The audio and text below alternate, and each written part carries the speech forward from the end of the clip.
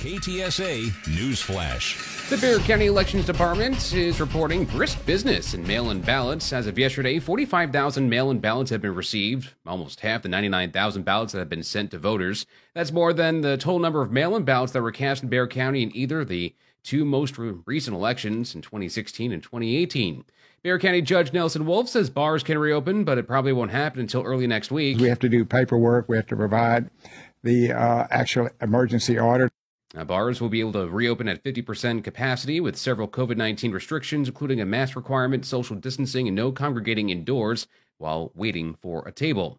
After a weekend protest, including prominent Texas Republicans against the governor's policy to not completely reopen the state, Greg Abbott told KTSA's Jack Riccardi the state is leading the national reopening effort. We need to understand that Texas really is as open as any state in the United States. Currently, most businesses are operating at 75% capacity, with bars reopening in some counties at 50% capacity. Abbott said data will continue to drive the state's reopening push. Kids in 8 Texas school districts have the chance to take part in a new test. It's not an academic one, but instead a COVID one. Rapid coronavirus tests are being made available to 8 school districts in the El Paso area. Texas Governor Greg Abbott says results will be ready in 15 minutes, and with parental consent, kids will know if they have it. The state of Texas now has the ability to conduct 100,000 15-minute rapid tests per day to identify whether or not COVID exists. We're told nasal swabs are used for the antigen tests, cost $5 each, and are about the size of a credit card. Watering rules are coming back. SAWS says Stage 1 water restrictions will be back in effect tomorrow. Stage 1 limits outdoor watering with a sprinkler irrigation system before 11 in the morning and after 7 in the evening. Only once per week. Your permitted watering day is based on the last digit of your address. SAWS says the unseasonably hot temperatures and lack of rain have led to a decrease in the Edwards Aquifer water level.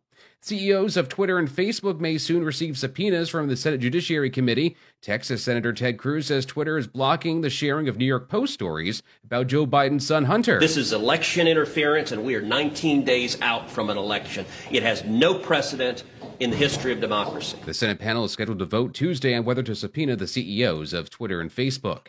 The nation's top diplomat says it's time to reopen the northern and southern borders to non-essential travel. The borders to Mexico and Canada have been largely closed since March 21st. Secretary of State Mike Pompeo says he hopes to see them reopen quickly. We're working with the Mexican government to identify what that would look like, how we make sure that we do it right and keep people safe. But we appreciate we were able to keep the commercial traffic open. That was a godsend. Frankly, President Trump led the charge on that. It kept our economy in a better place. Secretary Pompeo says they're also working to end travel restrictions to other countries, but they'll make those decisions on a case-by-case basis. Jeremy Foster, ABC News, Phoenix. A Texas billionaire has been charged in the biggest tax evasion case in U.S. history. For 20 years, federal prosecutors said Bob Brockman dragged $2 billion through a complex web of offshore companies, secret bank accounts, and backdated records to skirt taxes, conceal assets, and launder money. Brockman used secret bank accounts in Bermuda and Switzerland to hide his untaxed income and to launder the proceeds of his investor fraud. U.S. Attorney David Anderson said Brockman, a 79-year-old tech billionaire from Houston, used the code name Permit in encrypted emails as part of a scheme that the IRS said should disgust every American.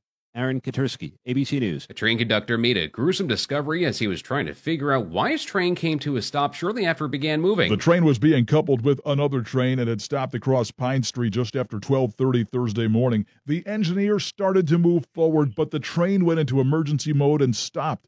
As the conductor was looking into why, he discovered a body under the train. Police say it appears the man was riding his bike and chose to go under the stopped train instead of around it. But the train began to move forward, and he was crushed. The man was pronounced dead at the scene. No charges are expected to be filed. Don Morgan, KTSA News. Dallas Cowboys quarterback Dak Prescott is all smiles in a video thanking fans and friends for their support and prayers following his horrific ankle injury. Just ready to start this road to comeback. I know this little adversity is just going to be another chapter in the book. I'm excited to move forward and write it. Prescott was on his way to see the doctor after undergoing surgery Sunday night to fix a compound fracture and dislocated right ankle. He was injured in the third quarter of the Cowboys' win over the New York Giants. The latest coronavirus run on products, not toilet paper or disinfectants. Here in Texas, the new shortage is measured in rounds. People are buying out ammunition and gun stores are having trouble keeping it in stock. And Chris Mayhall, who owns Intrepid Shooting Sports in Fort Worth, says his shelves could be stripped within an hour of stocking them. People being worried and the anxiety behind that, I think, is driving people towards firearms because it makes people feel safe. Mayhall adds that regardless of who wins the White House next month, demand will still be up, whether it's concerns about limited gun rights or unrest in the streets. KTSA Money News. From ABC News, Wall Street now. Stocks closed lower. The Dow fell 20 points. The S&P 500 gave up 5 and the Nasdaq closed down 55. The markets pulled back as optimism that Congress can deliver another round of economic relief dims, and new data shows another weekly surge in the number of Americans filing for jobless benefits. The government's latest weekly tally of unemployment claims shows just how much the pandemic has hobbled the economy, fueling the recession, which erupted 7 months ago. The Labor Department says first-time jobless claims rose last week to 898,000, an historically high number, which underscores a slowdown in hiring. The economy is still roughly 10.7 million jobs, short of the 22 million jobs that were lost when the pandemic struck in early spring. Barnes & Noble says the personal information of its shoppers may have been stolen after its computer systems were hacked. Shoppers' email addresses, names, phone numbers, and list of books they bought may have been affected, but likely not credit card information. Daria Albinger, ABC News. KTSA AccuWeather. Cloudy and windy with a shower tonight, low 55 in the hill country to 60 along the Riverwalk. Breezy with a shower in the morning Friday, otherwise clouds and sun, high 70, and partly sunny for Saturday, high 81. This is Andy Robb with your KTSA Stevens Roofing AccuWeather forecast. I'm Dennis Foley. Get news around the clock and 550 KTSA and FM 107.1. Get news anytime online at ktsa.com.